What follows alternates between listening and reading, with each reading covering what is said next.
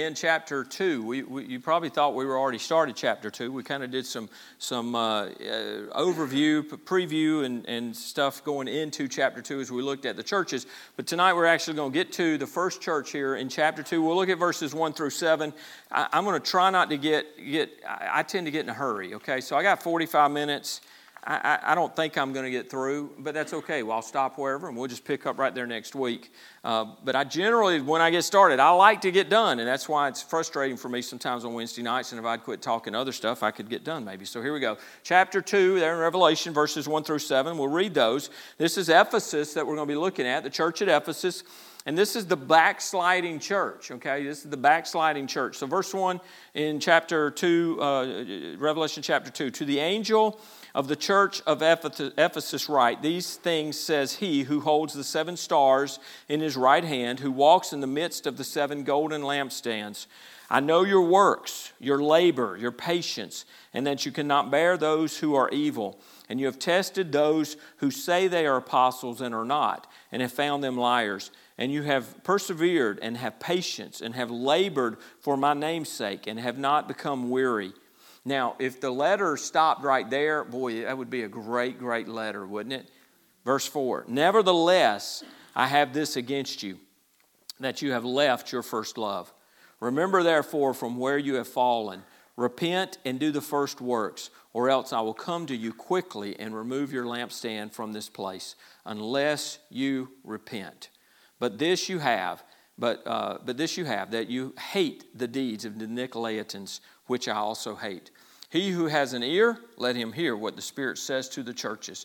To him who overcomes, I will give to eat from the tree of life, which is in the midst of the paradise of God. Now, as we begin this, I want you to just kind of think about something for a minute. You know, what is it that happens to people between the wedding day, which is so joyous and it's so earnest and they're so sincere? So what happens between the wedding day and the day the divorce papers are signed? You know, what happens to parents between the day the child is born and the day they complain about that frustrating brat? Now, I'm sure none of you have ever done that. That's not you. You know, what happens to us between the day a loved one is diagnosed with some awful condition and the day that loved one, whom we truly cherish, becomes a burden? In each case, what happens is a loss of first love. That's what that is. Gradually, almost imperceptibly, what was once done with passionate love and commitment becomes little more than duty or a chore. Now, maybe that's how we feel tonight. Maybe that's how somebody in here feels tonight about their Christianity, about their faith. Perhaps you're just trudging through, hanging on, doing your duty. And I hope tonight will be an encouragement as we look at this church at Ephesus, and we can learn from this and grow through this. Now, the main point here as we begin these verses here 1 through 7, it teaches us that the great commandment matters to God. Now, you hear that? The great commandment. It's the great commandment. It's what the Lord told us that we're to do. We're to love the Lord our God with all of our heart, mind, soul, and strength. So that, it matters. It matters. And we're going to see that here, that really matters. The love we have for the Lord really matters. Jesus identified our greatest obligation as wholehearted love for Him. That's what the Great Commandment is all about. Matthew chapter 22, verses 36 through 38.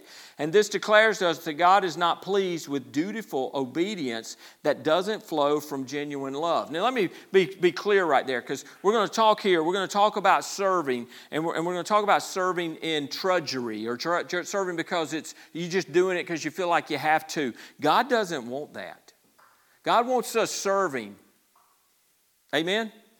Amen. We're to serve, but we're not to serve out of just, man, you know what, I don't want to do this. But the preacher's always harking about we need more help in the nursery. Oh, by the way, we need more help in the nursery.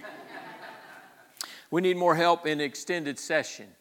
We need more help in Sunday small groups. And I'm going to go ahead and mention this here. Not really a change in our policy, but we're going to promote it a little different. Since I've been here, I have felt like we almost had a policy in place that men couldn't serve with our children. Okay, so if that's in our minds, wash that off the whiteboard tonight, okay? So our men have done a great job. Dave Stewart was a hero last night. There were 4 of us there. We had them outnumbered. So us men were doing the child care for the ladies' Bible study. And so I was here every night. Jay Metzger was here. He wasn't able to make it last night, but he was here every week. Dave Stewart was here every week. Randy Dixon was here every week. Ben Ald was here every week. So there was 5 of us. But last night there was 4 of us, and we just had one. We had Grayson. Now he's got more energy than all 4 of us combined. But Dave got in there. Dave's rolling around on the floor with him, and we just had a great time. So what I'm telling you is this: that it's the same qualifications that we have for everybody. If you're going to work in children's ministry, you got to be a member. You got to be a faithful member. Okay, you don't show up once a month and then we put you with our kids. It doesn't work that way. You need to be a member. But if you want to serve, because there's no reason men can't serve in the nursery, and we're going to stagger it the right way. We're going to put we're going to make sure with our 2 adult, all that stuff, all the things we've done that we have as far as protecting you for accountability and protecting our kids, all that's in place. But men, if you're willing to serve, then get with Kristen. Okay, so we need you. And if it gets bad enough, I'm going to take my sermon and I'm going to go back and help in the nursery. We'll just we'll pipe in the preaching one Sunday, okay? So we don't want to do that. I don't want to do that. I don't want to do it. Oh, I tell you what, we'll just release them in here. We'll release all those kids. We'll just release them in here. Release the hounds and have fun. Have fun. So, but going back to, oh man, preachers just always harking on somebody to help. Yeah, I guess I'll go help. No, we don't want that. What we want is what God wants. And what God wants is just like He wants you to be a cheerful giver with your money. He wants you to be a cheerful server. And I don't want volunteers. Volunteers wear orange and they come from Tennessee. Amen? Amen? We don't like any volunteer fans in here? Oh, wait, I think there is one. I'm in trouble. All right. I'm a Georgia Bulldog. Y'all beat us for 12 years straight, and I had a guy I worked with who treated me like dirt for 12 years, so I have a little fun with that. But I use that because I am a Georgia fan, and I really don't like Tennessee. But that's beside the point. But volunteers, we don't want volunteers. Volunteers feel like you owe them something. Right? Well, I came and volunteered. I should get a week off now or whatever. It's a different attitude, and I don't volunteer for stuff. If I'm going to do it, I want to serve. I want to have a servant spirit. I want to be like Christ in that. So we should give of our talents. We should give of our times. Please don't look at me like that. He's looking at me like really mad about it. I was just kidding, man. He's good. We should have that servant attitude. We should want to give in all those areas. So listen, we need you to step up. We're having our numbers are growing. They're growing crazy. But we had 11 kids in extended session last week. It's 11 kids. We need to split those kids. We need 2 groups back there, which means we actually need 4 or 5 servants back there instead of 2 or 3. So we need more help. So if you're willing to help, step up. But we want you to do it out of a heart to serve, not because, preacher, if he ain't going to shut up if I don't go back there and work. That's not what this is about. It's about serving the Lord and serving in the ministry right here. So this declares to us that God is not pleased with dutiful obedience, but that doesn't flow from genuine love. And that's where we should serve from, is a place of genuine love. That love we have for God, that should stir our hearts in wanting to serve Him. And here's a great place right here. There's opportunity to serve the Lord right here in this ministry. And then we go out of here into our community right around us. And we go to our friends and our coworkers and our laborers. And then from there we send it out to the state. Then we send it out to the nation. Then we send it out to this hemisphere. Then we go the whole world. But it starts right here. As we're focusing on missions this year, and I've heard a lot of people talk about, man, we're excited about missions, what we're going to be doing. Let me give you another announcement tonight. All right, so May the 1st through the 4th, Sunday night through Wednesday night is our missions conference. May 1st through 4th, we're going to do it. We're trying to plug the pieces in place right now, but mark your calendar for that. We're going to do that. It's less than 2 months away, but we're going to have some different preachers come in. We're going to have some different missionaries come in. But here's the thing. If we're going to get excited about sending money over into Africa to do missions, but we're not excited about doing missions right here. This is missions right here. Our commission is to go and make disciples. Well, we're making disciples right here. Sunday small groups. with our children. We're making disciples right here. This is the first line of the disciple-making work right here. Here's your opportunity. And from there, it grows and expands out. Amen? Amen. So here in Revelation chapter 2, 1 through 7, Jesus mercifully reveals His glory to the church in Ephesus to do this. This is what He's wanting to do, to reignite that first love that He requires. That's what He's trying to do in their hearts, and it's what He wants to do in our hearts. If we've fallen into that, He wants to reignite us. So the hands and feet of the exalted Christ are emphasized here. We see that in the verse. Right there in verse 1, the 7 stars in His right hand, who walks in the midst of the 7 golden lampstands. His hands and His feet are emphasized here. So He holds those stars, the messengers of the churches. And we talked about that. Be that pastor or angel, whichever take you take there. We spent a lot of time, probably too much time talking about. But they are in His hand, and He walks in judgment among the churches. Remember that. It's Jesus that is walking among the churches. He knows what's going on in these churches. He's taking account of everything that's going on in the churches. He's very aware. So we're looking here at Ephesus. So He begins here with Ephesus, which is the city closest to Patmos. It's the closest of the cities to where Paul was. And this was a great commercial center here at Ephesus. And the emperor had made Ephesus a free city. So it's a free city, and it had the title of Supreme Metropolis of Asia. So we're not talking about a small hick town. We're talking about a major city here. A lot of people, a lot of commerce, a lot of activity, a lot of things that were going on. I don't even think I have this in my notes, but one of the things about Ephesus, Charlie, you can help me with this. I know you've studied through this and gone through this. But Ephesus is one of those places where the silt that comes down off of the mountains into the waters there, it's amazing. It fills up. They talk about the river is just full of silt. Now, have you ever seen the Mississippi? It's not clear running water because it's just toting tons of dirt through there all the time, the silt, and then it deposits that out into the ocean. Well, the same thing was going on there at Ephesus. So Ephesus was constantly, even the land mass line, the layout of the land was changing. It was constantly changing, which is kind of what we see here. They've shifted away from where they originally were to where we're going to see that they are now, and why the Lord is dealing with that.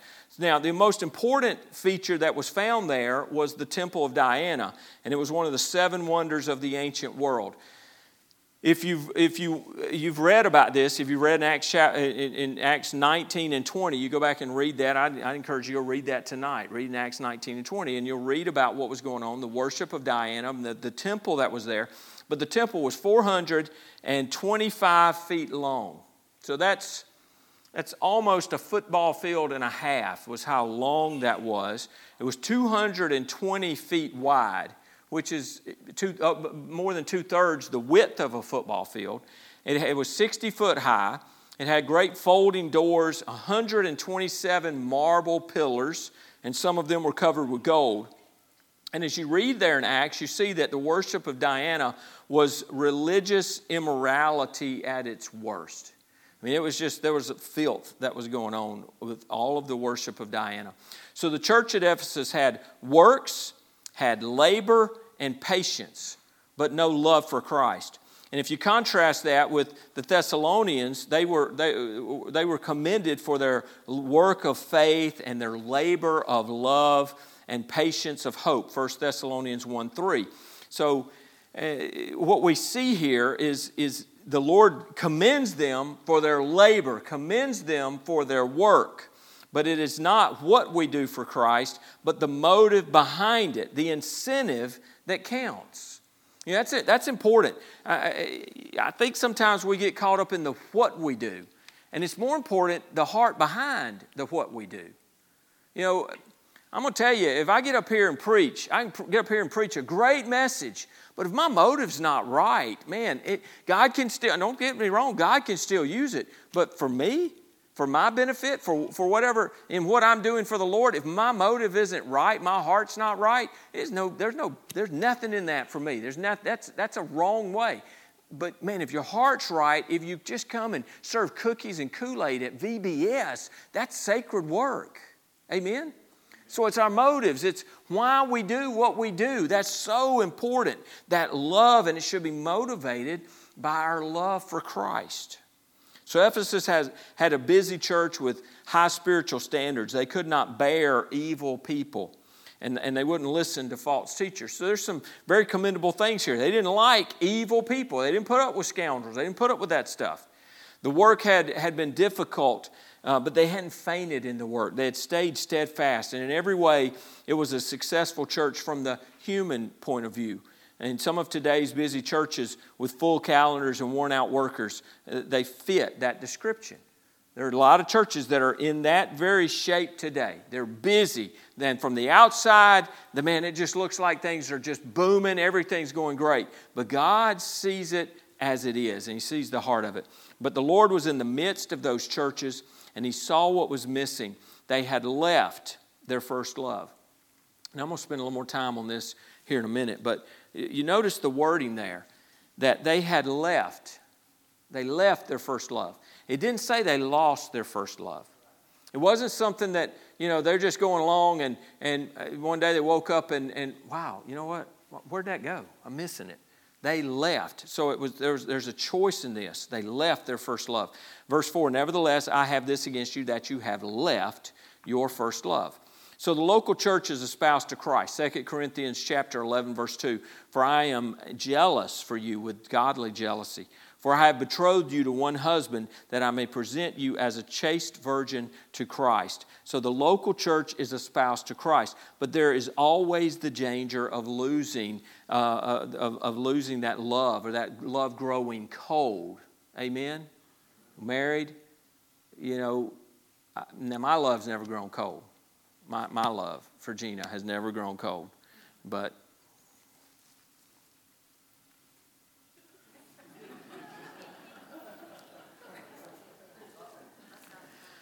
it will be now. No, but there is always that danger in any relationship that the relationship can grow cold, the love can grow cold, and that's what had happened here. It's kind of like Martha, Martha and Mary and Lazarus there. Martha. We could be like her, where Martha was so busy working for Christ, and we can do the same thing, that we have no time to love Him. She was so busy. The Lord is there. Mary's over there at His feet. She's listening. She's taking in everything He says. And Martha's mad because she ain't helping. And the Lord wasn't putting up with that. And so here's a quote I heard a long time ago, and it's something that if you're serving in ministry, any level of ministry, you've got to listen to this. We can get so busy in the work of the Lord that we neglect the Lord of the work. Charlie, you're a pastor. Well, there's a danger. And it's not just for us as pastors, that's for anybody in ministry. Because, when you love the Lord, again, you love the Lord, you get passionate about what you're doing, so you're driven by your love for the Lord to do for the Lord, and you're doing and you're doing and you're doing. And then you find out you're doing so busy, you're getting so busy in working for the Lord that now you don't have time to love the Lord. That's really right there. That quote right there is one of my prayers every year as I start the new year. Is, Lord, don't let me get so busy in the work. Don't let me get so focused in the work that I lose sight of you, that I lose sight of the Lord of the work. I don't want to get so caught up in the work of the Lord that I lose sight of Him, that I don't have time for Him. So we got to guard against that. So Christ is more concerned about what we do with Him than what we do for Him. He's much more concerned about our personal relationship with Him, that time that we have, that fellowship we have with Him. He's more concerned about that than what we do for Him. And again, if we're in right relationship with Him, we'll balance that right. We'll want to serve Him. We'll want to do things for Him. We'll be doing that work. But you got to guard that we're doing it because we've had the time with Him, and we protect that time that we have with Him. We spend time in His Word. We spend time in prayer. We spend time sometimes just sitting and being quiet. Do you ever do that? Just sit and be quiet. It's hard to do today because we're so busy. There's so much going on. And if you ever get somewhere and it's just quiet and you go, wait, what is that? Oh, it's just quiet. But it's so great just to sit and be still. And some of you are probably going, boy, wouldn't that be nice? Hadn't had that in a while.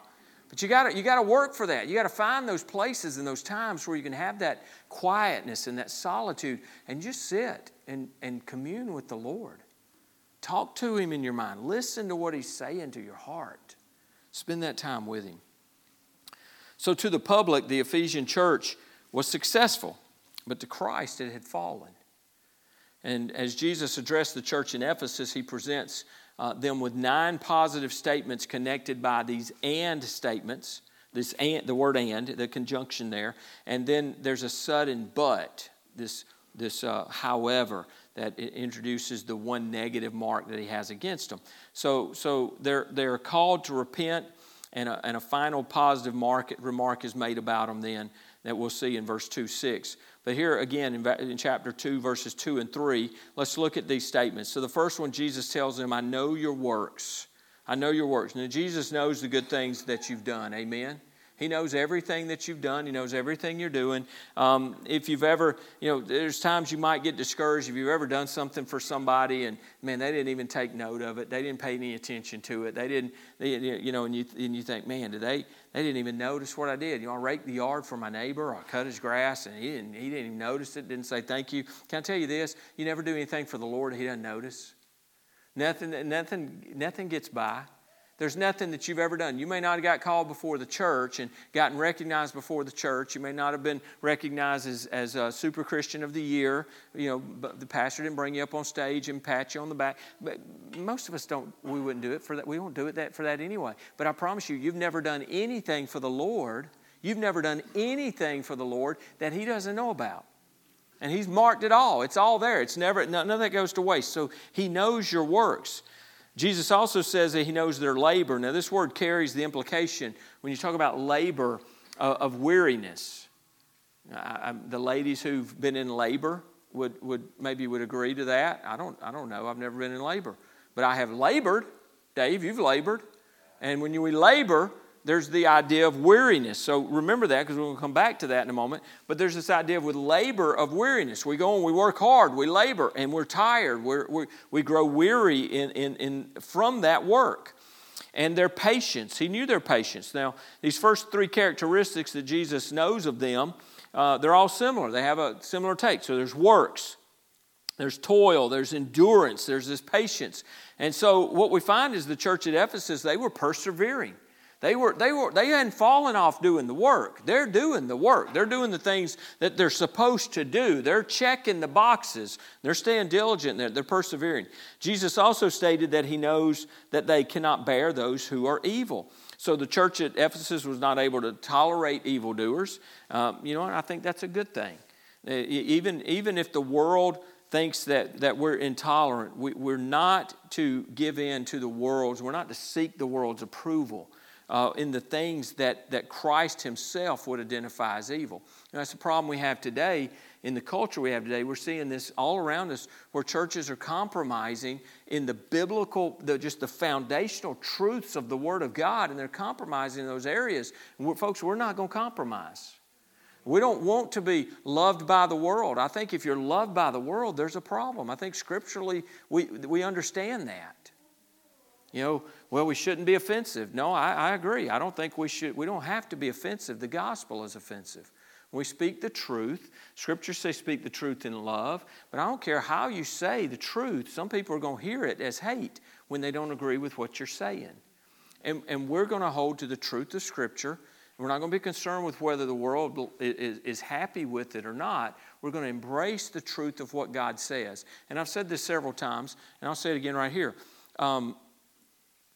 If somebody's house is on fire and we go, you know what, I love you, so I'm not going to offend you. I don't want to offend you. I don't want to tell. I really ought to go tell them their house is on fire. But they might get upset that I told them that. Or if somebody's going the wrong way on the interstate, you've seen this. People going down the interstate, people trying to get their attention. Why would you tell them their house is on fire? Because you want them to get out of the house. You want them to save themselves and get out of the house. If they're going the wrong way on the interstate, you want them to turn around and go the right way. That's love and compassion. But you go, oh, you're judging me. You're going the wrong way on the interstate. No, you're judging me. That's what happens with us when we speak truth. You speak truth, biblical truth, because if this is the wrong way, the way you're going is wrong, you need to come to Christ. You need to come into a personal relationship with the Lord Jesus Christ. Oh, you're just judging me. You're a fanatic. You're this, that, whatever. No. I'm the one who loves you because I'm telling you that lifestyle is wrong. I'm telling you that way you're living is not going to get you to heaven. That's love and compassion. For me as a man of God to tell somebody, hey man, you can live however you want to. God is love. Love wins. So it's okay. Trish, just live however you want to. It doesn't matter. You're going to get to heaven. God loves everybody. That's not loving, folks. And that's the lie we have today about this whole thing of love. We're made out to be hate, and that's the agenda of Satan. Make us out to be hate when it's love that compels us to tell people the way to heaven. Jesus knows that the church in Ephesus tested those who say they are apostles and are not. So they tested them and have found them liars. They found them. They did the due diligence. When someone came in and they were claiming to be an apostle, they did the due diligence. They checked them out. They said, nope. And they did the research. They found out they're not. So they did the things they were supposed to do. They tested those apostles. There are false messengers today, just as there were false messengers in the Ephesian church there. And we have to know, folks, listen, we have to know the gospel. We have to know our Bible, and we need to know Christian theology so that we can tell the difference between someone who increases our faith in Christ by telling us the truth about His greatness, and that someone who makes us feel good about ourselves by giving us pep talks and telling us, encouraging us to rely on our own resources, and that we can do it. We got a whole group out there today that all they're going to do is just tell you how good, Susan, you can be. Susan, you can be the best Susan ever. You know what, 7 steps. Just come up with 7 steps, write a book. You can get rich today. Just tell somebody how you can be the best that you can be right now. You can live your best life now. But they don't care about the truth of what's going to happen when we leave this world. What's going to happen then? Because it really will. You'll have lived your best life. The best will be behind you. It will be the best ever. Because the only thing that matters, folks, is what we've done with Jesus. And I think I shared this. It might have been Sunday. It might have been the week before. But we're not promised tomorrow. We're not promised the next heartbeat. I may not live to finish this lesson. And we see it. We see how quick when things happen as they've happened this week, how quick things can change. And so if you don't know the Lord Jesus Christ as your Savior, you need to run. You need to run. You need to come to someone. You need to find someone and say, I need to know Jesus. I want to know Jesus. Show me in the Scriptures. Show me to introduce me to Christ. Show me, help me with this. Do not sit around, especially, you're sitting under the Word of God. You've heard the gospel. You know the truth that you're a sinner. You're lost in your sin. You're hopeless in your sin. There's nothing you can do to save yourself. And that Christ came. He did everything that needs to be done. One of my favorite books, and I've given it to many of you, is a little book called Done. D-O-N-E, period. Everything that needed to be done, that could be done, that had to be done, has been done. Every other religion in the world says do, and then hope. Well, hope ain't a plan. God has done it all. He has paid the price. Everything that needed to be done for salvation has been done. And He offers us salvation. And He calls you. He has called you to repentance, to come to Him. Change your mind about doing it your own way and come to Him. And He'll give you life everlasting. But the instant your heart stops, the instant, that quick, it can be over. And there's no going back. It's like I told my kids at the Grand Canyon years ago. We went out there and I said, guys, just understand this. There are no do-overs if you do stupid here at the Grand Canyon. Because you'll come up again, but it'll be in a body bag. And it's the same way, folks. That quick, it can be over. Jesus has commended the church for its endurance there at the beginning in verse 2, chapter 2, verse 2, and He returns to their endurance at the beginning of verse 3. They labored for my name's sake. Now, They are labored for my name's sake. And then the next thing says, and they have not become weary. Now, we just talked about the word labored. And the labor there, talking about the idea of growing weary in labor and getting tired. Well, I want you to understand what he's saying here. There's not a contradiction in the Word of God where here there's the idea of being weary, and then here's the idea of they've not become weary. Here's what it really means. D.L. Moody, let me read this quote, because D.L. Moody said, I have grown weary in the work, but not of the work. You catch that? So it's one thing to grow weary in the work. I go back to Pastor Charlie. You ever grown weary in the work? Been just tired? You've been going. Your brain is fried. Your body's tired. And then you got to get up and go to the hospital at 4 a.m. I know you've had those days. You grow weary in the work. But that's different than growing weary of the work. I pray God never let me grow weary of the work. I've been in ministry 21 years now, and I've never once been weary of the work. I love the work. I love serving the Lord. I love doing what He's called me to do. And we all should be, we should, when you get tired, you need to rest. But we don't want to get weary and walk away from the work of God. We don't want to get to that place. So we can summarize these 9 good things that the Ephesian church was doing, and we can group them into 2 categories. There was deeds and there was theology. So everything said about their deeds is good. Everything that they were doing, their works, God says they're good.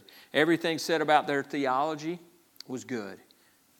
But one thing that the church lacks, which Jesus identified there in verse 2, seems to indicate that the Ephesian church is muddling through without much joy, holding out with steadfastness, but with faded fervor. Something that once was passionate, once they were excited about, has changed.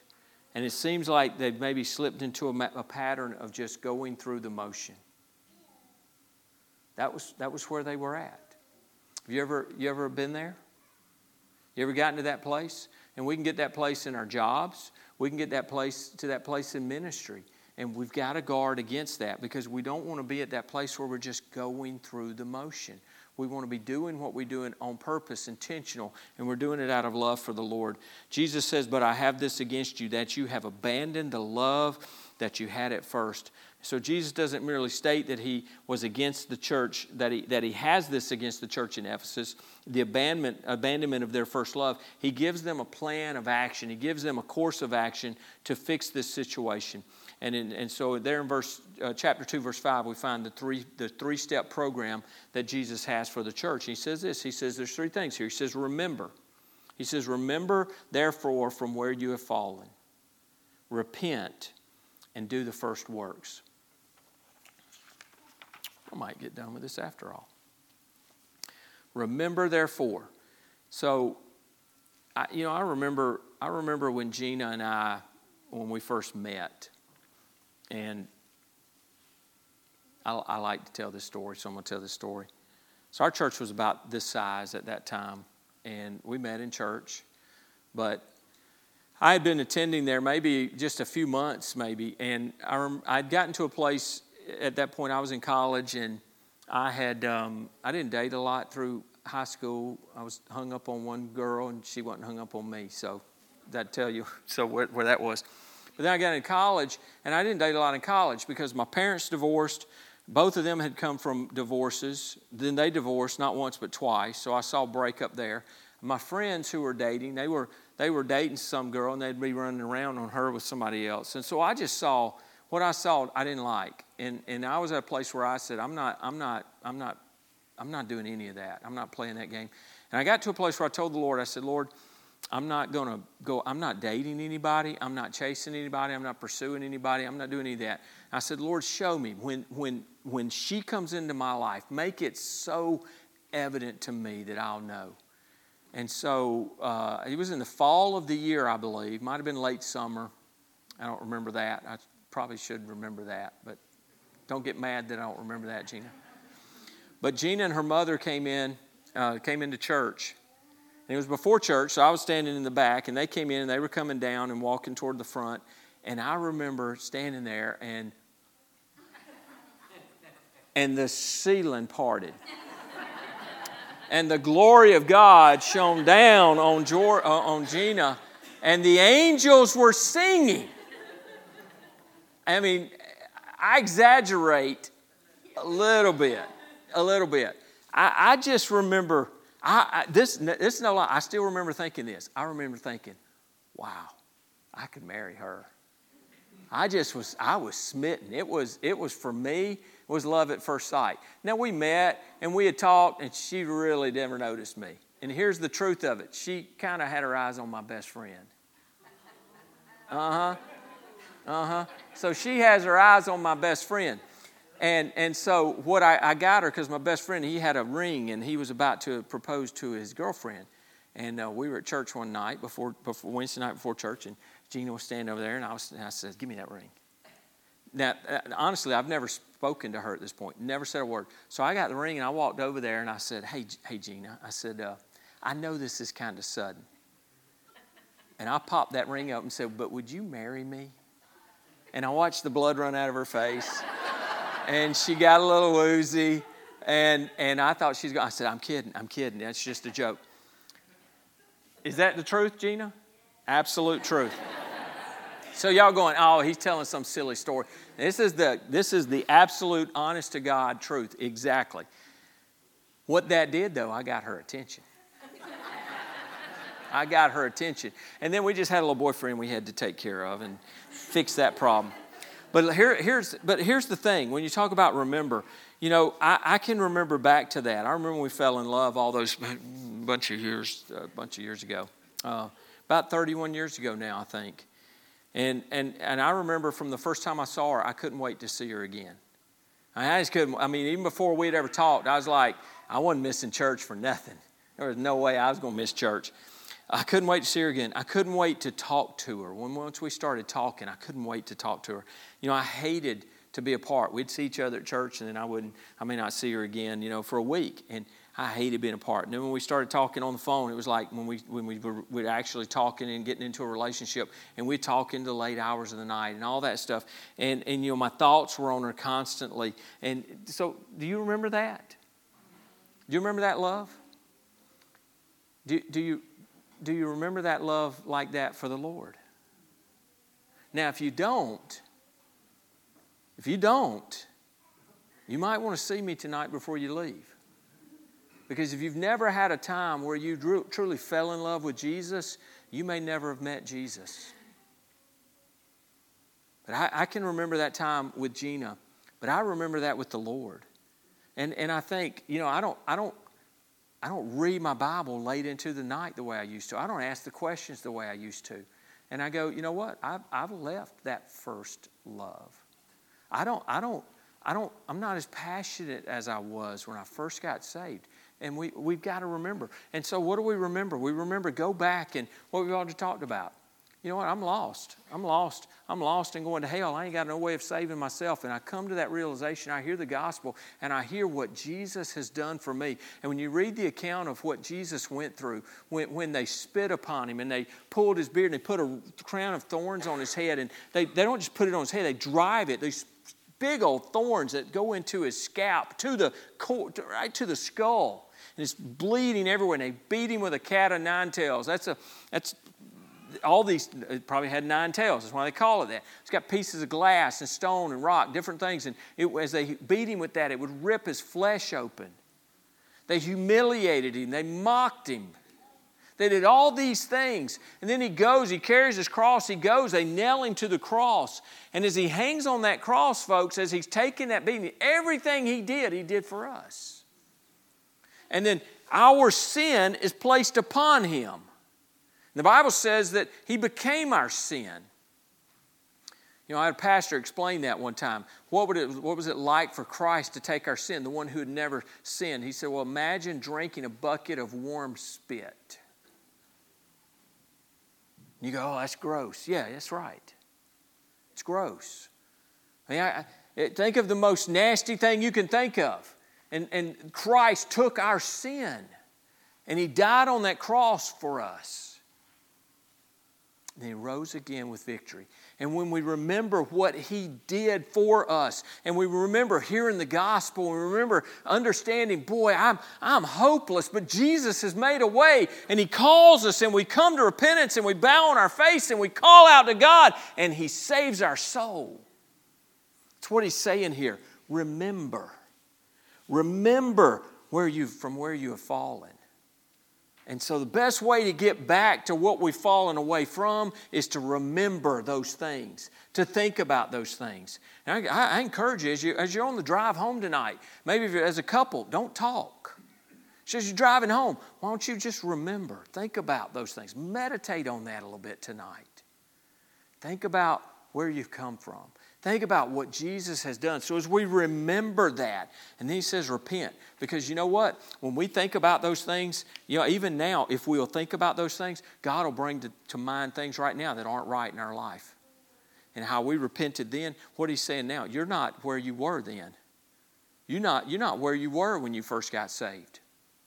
You've left your first love. He says repent. Repent means a change of mind. It's a change of direction. So I get to where, you know what? I'm pretty self-reliant. Lord, I got this. And so I can handle it. And all of a sudden He gets on me and the burden comes on. He reveals that to me. Repentance is when I go, Lord, you're right.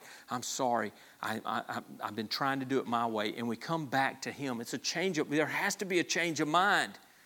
And our actions are going to follow. We change our mind. We realize I can't do it that way. We turn back to Him in repentance and brokenness. We're contrite and we confess our sin. And He's faithful and just to forgive our sin and cleanse us from all unrighteousness. And He'll restore that relationship. He'll restore that. He'll put it back where it was. So we remember from where we fall and we repent and do the first works. You think about those things. Think about what you did as a new Christian. Think about the passion you had for the Lord.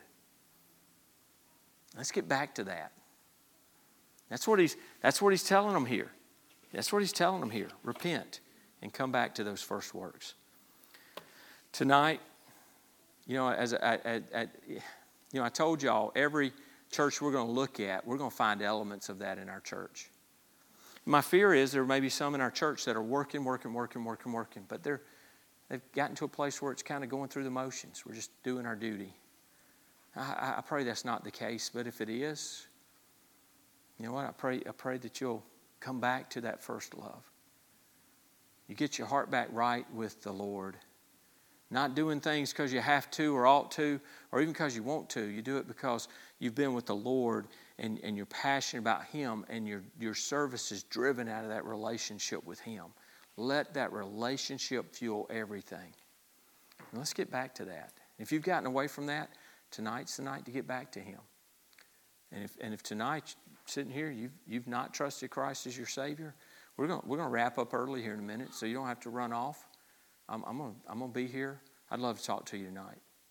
I've hit that pretty hard tonight, and I just feel like I don't feel like I haven't planned to say that. I think the Lord is speaking to somebody tonight. So maybe tonight's the night of salvation. Maybe tonight's the night for somebody to give their life, give their soul, their eternity to the Lord Jesus Christ. Quit fighting it. Quit rejecting it. And receive what He's offering. So I pray that's what you'll do. So I hope you'll remember. You'll repent. If need be, you repent. And come back to those first words. Father, thank you for your word. Thank you for this look tonight at this church at Ephesus. Lord, I pray it's not us. I pray it couldn't be said of us. We have a working church. We have a lot of people doing a lot of things. And I pray, Lord, that we are doing it out of our love for you. And Lord, anybody in our congregation, starting with me, Lord, that if we get into a groove of just going through the motions, God, I pray that you'll convict us of that and we'll come back. We'll remember where we've come from. We'll repent of that, Lord, and come back to that first love. Get our relationship back right with you. So, Lord, just do what needs to be done in our hearts. And we'll praise you for that. Lord, I love you and thank you for loving us. again, Lord, we just lift up Fred and Sarah tonight. Our hearts are heavy for them. Our hearts hurt for those that we love so much in our church here. God, just comfort them. Give them peace. Minister to their hurt, their aches, their pains, their struggles right now. I pray that, God, they'll feel your presence, Lord, maybe stronger than they ever have in any other time in their life. And, Lord, just walk them through this fire. And I know you're going to bring them safely through on the other side without even the smell of smoke.